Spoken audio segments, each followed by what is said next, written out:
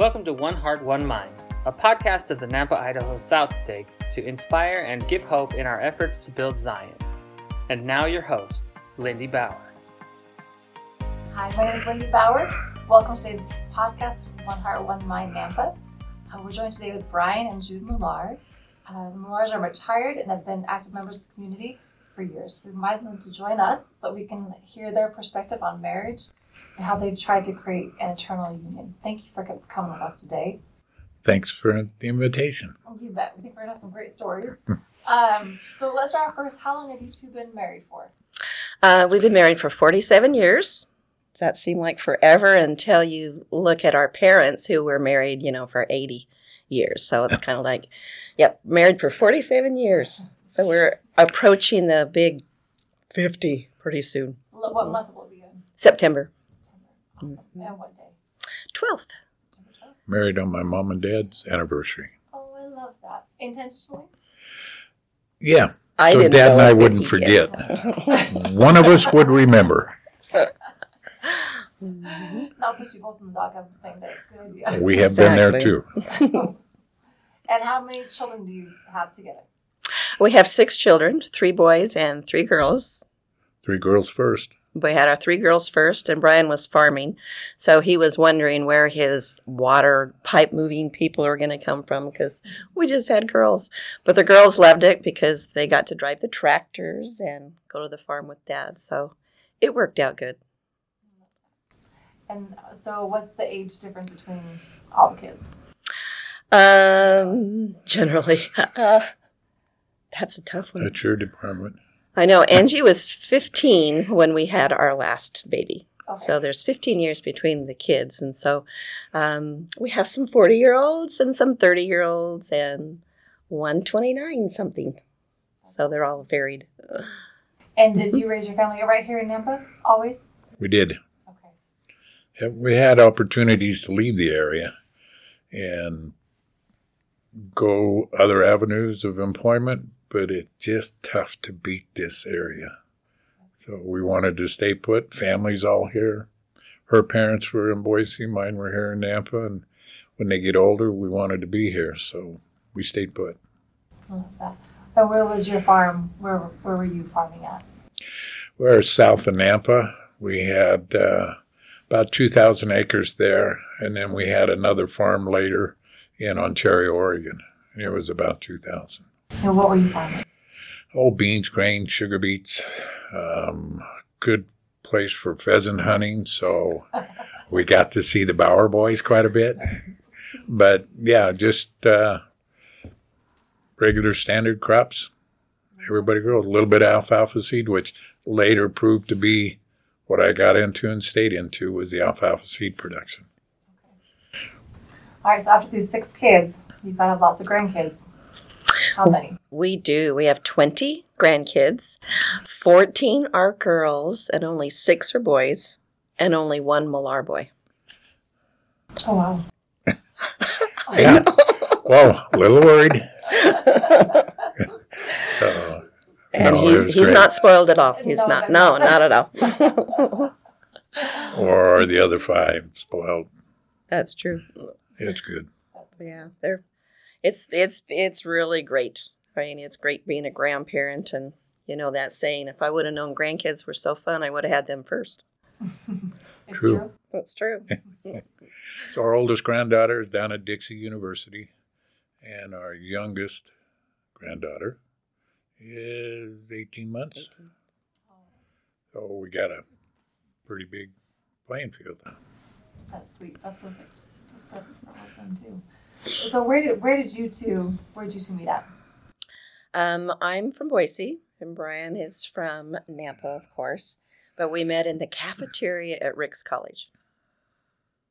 So I went down 2 weeks early. I was trying out for the football team at Rick's College. Then they didn't give scholarships. You had to go try out for the team. So 2 weeks early, our routine was good. One of our favorite things to do in the afternoon when we'd go have training table dinner was sit and watch all the new co-eds come into Rick's College. And it was exciting.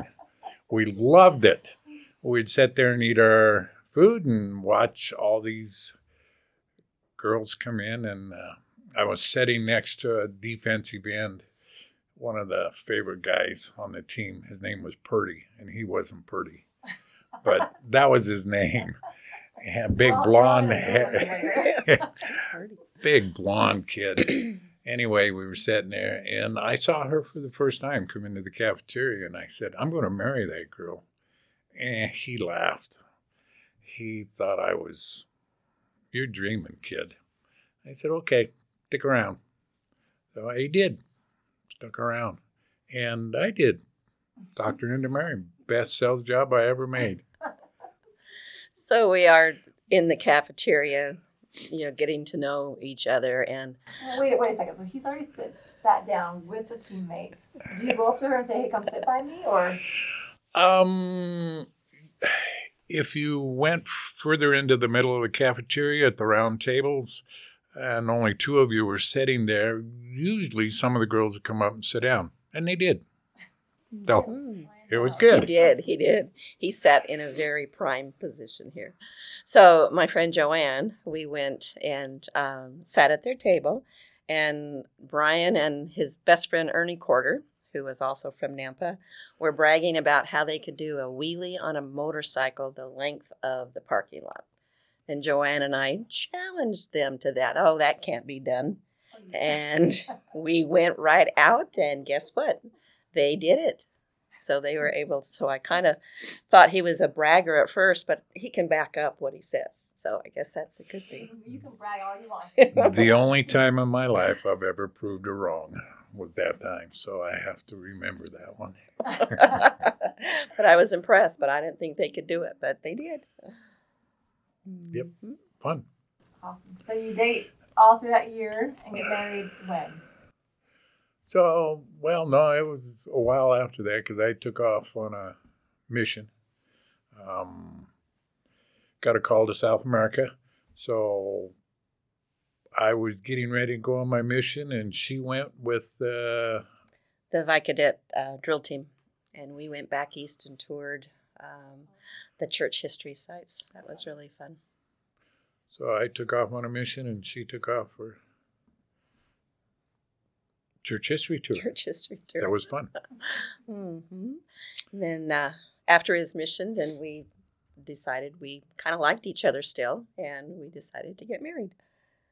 And I didn't know it was his parents' wedding anniversary until at our reception they brought out another cake besides my tiered cake, and it says, "Congratulations, 23 married, been married for 23 years." So it's like, what? Yeah. So I really didn't know that it was the same date. Same date at all. So there's a method to my madness. So we didn't ever forget anniversaries. Nope. So either Dad or I would remember. And there was only 1 year when we both forgot. But and where were you? What were you doing? Harvesting on the farm. So it was, that's a good excuse. Yeah. If there's going to be an excuse, that's a good one. Thank you. We did have to forgive him for that. Yep. And obviously it only happened once, so it was Only once. It was memorable. Yep. Mm-hmm. We could never forget. Never. So then you get married, you come back here and start raising your family right away in Nampa, or do you move somewhere else first and then make your way here? No, with the size of the farm, my dream was to come back and farm with my dad. So we come back, started right in farming with Dad, and just started growing a family from there. And it was great. Kids would come out, play on the farm, and good place to raise kids on a farm. They're just miles and miles of country. You can't interfere with the neighbors. Mm-hmm. So we covered a lot of ground, had a lot of fun. It was good. I bet you could stay here all night and tell us story after story. Yes, the adventures of the brothers. And they've got some pretty good stories of their younger brother, Brett. And so you're right. They have a lot of stories they can share. Yep. Okay, tonight's about your marriage. We'll invite Brett another night. Another night. Well, let's do so he can rebuttal whatever they say.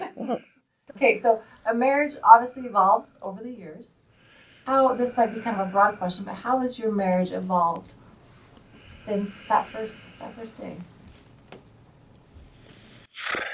My turn? Your turn. you like each other. You like spending time with each other.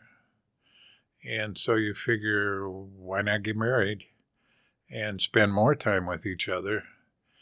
But then they become your best friend, your confidant, sometimes your critic. And that's all good. There were times, when she would, I don't think you should do that. And other times when I didn't want to do that, she thinks, I think that would be the right move. So they become very quickly your conscience, should I say. And everything I wanted to do or hoped to do that was successful, I always wanted to run it past her first to see if I got the vote of approval or if I shouldn't do that.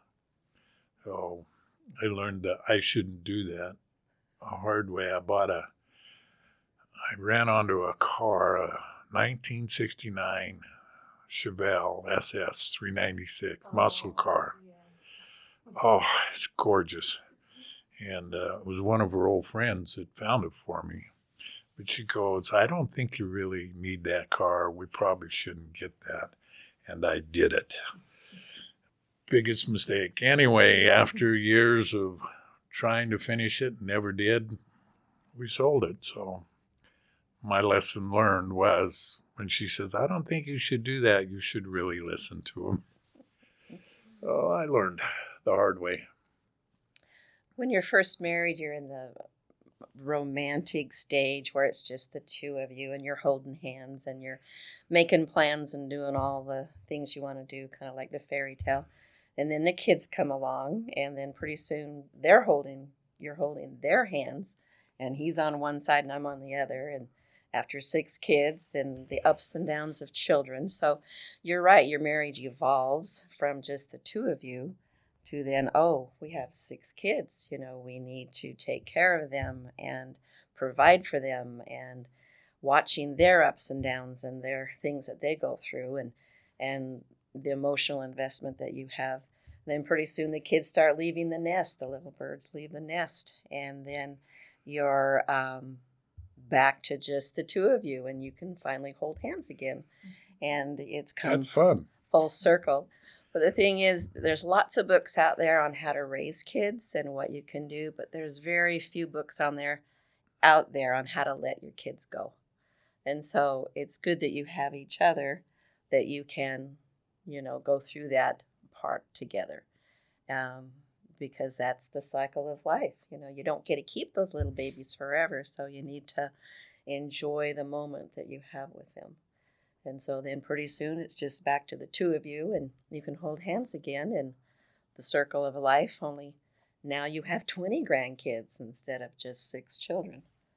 So it does evolve. It's where you are in your life and who you need to take care of, I guess, and it's always changing. But having good examples of parents, I think, is really important. I remember one of the first things I remember about Brian, when we went home to meet his mom and dad, they were sitting on the love seat and they were holding hands. And I thought, okay, you can tell what kind of a husband he's going to be by how he treats his mother. And Brian had a lot of respect for his mom because of how his father treated his mom. So I think that's important too, is the example of your parents, and watching how they handle their problems and how the ups and downs of life you can learn a lot from, and then therefore apply it to your own life. But we're still trying to, get through it. Figure it out. Mm-hmm. I think that letting kids go, the hardest lesson I had to learn, one of the hardest lessons, was when our second daughter left on her mission. I became very attached to my girls, where they were the first. And when she was getting on the plane to go to Serbia on her mission, I was scared. We had political battles going on with Serbia, and we were almost at war. And she was only going to be one of 2 sister missionaries of the 6 missionaries that were in the country. And that was hard for me because I like to go, like a dad, check it out, move them in, make sure everything's okay. And I remember when she got on the plane, she turned with a big smile on her face and gave me the I love you sign as she left. And how worried I was. And I had the thought, who better to take care of her than the Lord? I was fine. She got on the plane. It was a great mission. We missed her a whole lot, but it taught me to let go. But the only way I could is knowing that the Lord had the hand taking care of her, and he could do a much better job than I could. So I was good with that.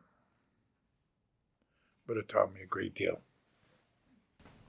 Those are special, sweet lessons. Can I take you back a little further? I don't know this story. It's my first time hearing it from you too. But every little baby who got terribly sick. It was around Thanksgiving time, and he was only 6 months old. And so he just started throwing up, was running a terrible fever, couldn't keep anything down. So we took him to the hospital and found out he had salmonella.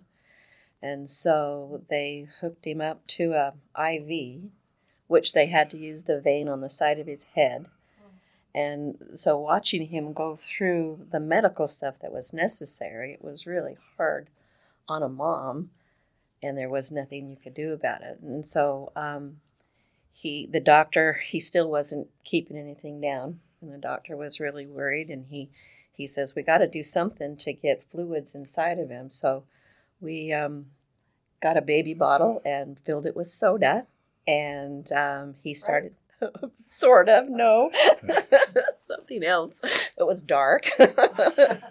Coca-Cola. And so my dad's a pharmacist, and so he always told us that Coca-Cola is good for your stomach when you have, 7-Up's good too. But Dad liked that, so we gave him that in his bottle, and had a really long, tough night, but he was finally able to be stabilized. And so the whole time you're praying to Heavenly Father and let him get better. And we were in the hallway of the hospital while they were putting the IV in his little head, and that was hard to hear your little one cry. You couldn't do anything, and my wife was crying, and it was serious. And for quite a few years before, I could do nothing wrong as far as farming. We were making money way too much, and things were going very well for us.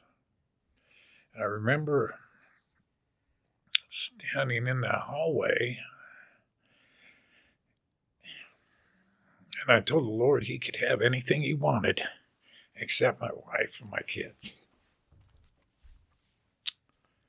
So we fed him a little Coke syrup, and he got better. But 2 years later, I was broke.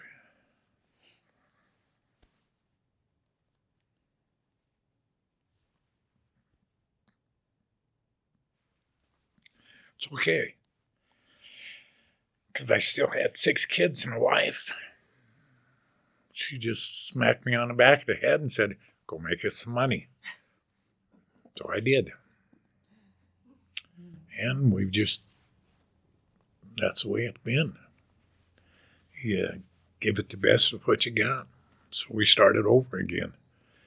Farming was bad, and we had to get out of farming, and that was a traumatic experience for me. We had done good.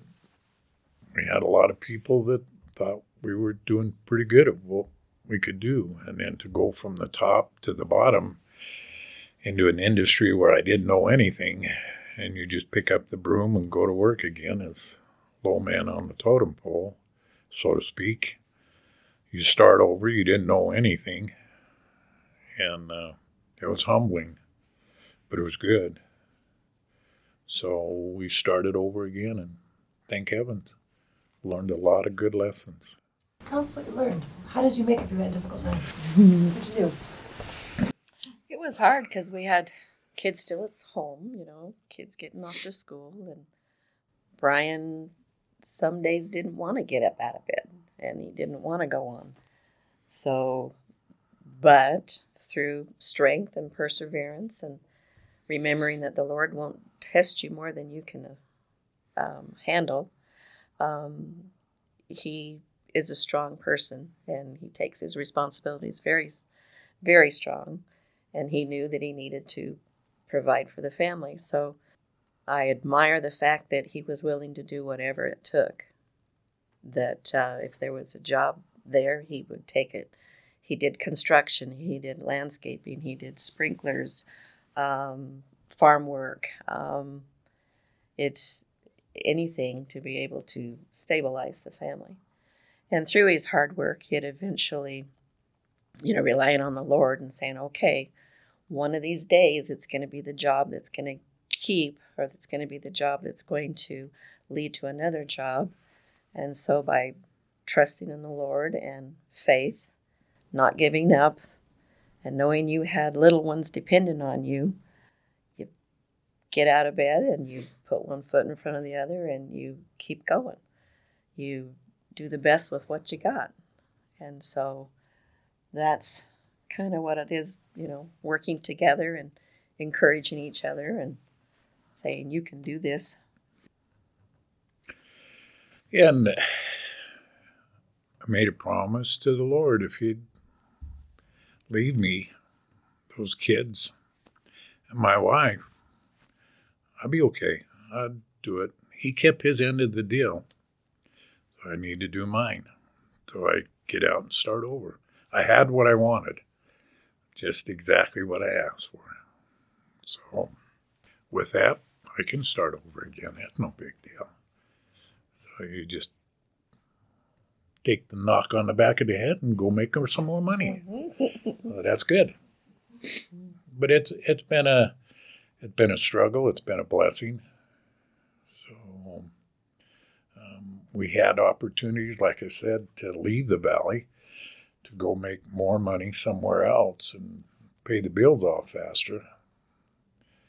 But this valley's just, wow. To raise a family here, there's nothing like it. That's why they're all moving here. That's why they're all moving here. Exactly.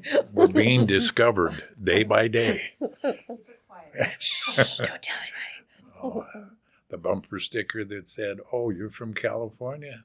Welcome to Idaho. Go home." Except for you. I'm just kidding. It was a bumper sticker. We've got a California in the room. For those of you who can't see us here. We love her. Oh, okay. So if you could look back on, or go talk to your younger selves, newly married, what would you tell yourselves? What advice would you give you? Oh, be prepared for anything. Things don't always end up the way you intended, but sometimes it ends up better. So be patient, be kind with one another, always be in their corner. Because, sometimes if you don't have your support of your spouse, it's a long, lonely trail. But, trust in the Lord that he will help you along the way.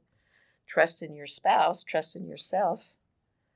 Try and find humor in every day, because that's what's going to get you through the bad times as well as the good times. Because life is what happens when you're making other plans. Mm-hmm. And so just be prepared to embrace what comes your way and not turn against it.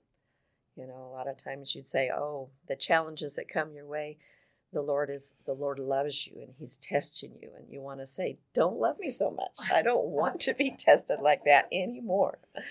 But I think the biggest thing is when two people become one because of your goals and your families and things like that, it's a much more pleasant road to travel than being separated and going your own way. But embrace what life gives you. Your turn. Saddle up, do your cinch up tight, hang on, but enjoy the ride. Thank you. Thank you for being with us. We sure appreciate your time and your thoughts, and we might have you back, so be prepared. So we can talk about football or cars. I don't know. I think I'll give up. We need more stories. Okay. Thank you. It's been a treat. Thank you. Thanks for listening to One Heart, One Mind Nampa. Credit is given to Kim Keller, who oversees the podcast, both Lindy Bauer and Kim Keller, who are our hosts, Casey Maddox, the project director and announcer, and Rachel Bauer, who is our site director. Likewise, thanks also to Michelle Lundgren, our project manager, John Freeman, our communications coordinator, Jesus Gomez, the key grip and podcast editor, as well as Don Ricker, our digital platform manager. Thank you for listening to One Heart, One Mind. We hope that you have felt inspiration and hope in moving towards Zion. As always, thank you, and may the Lord bless you.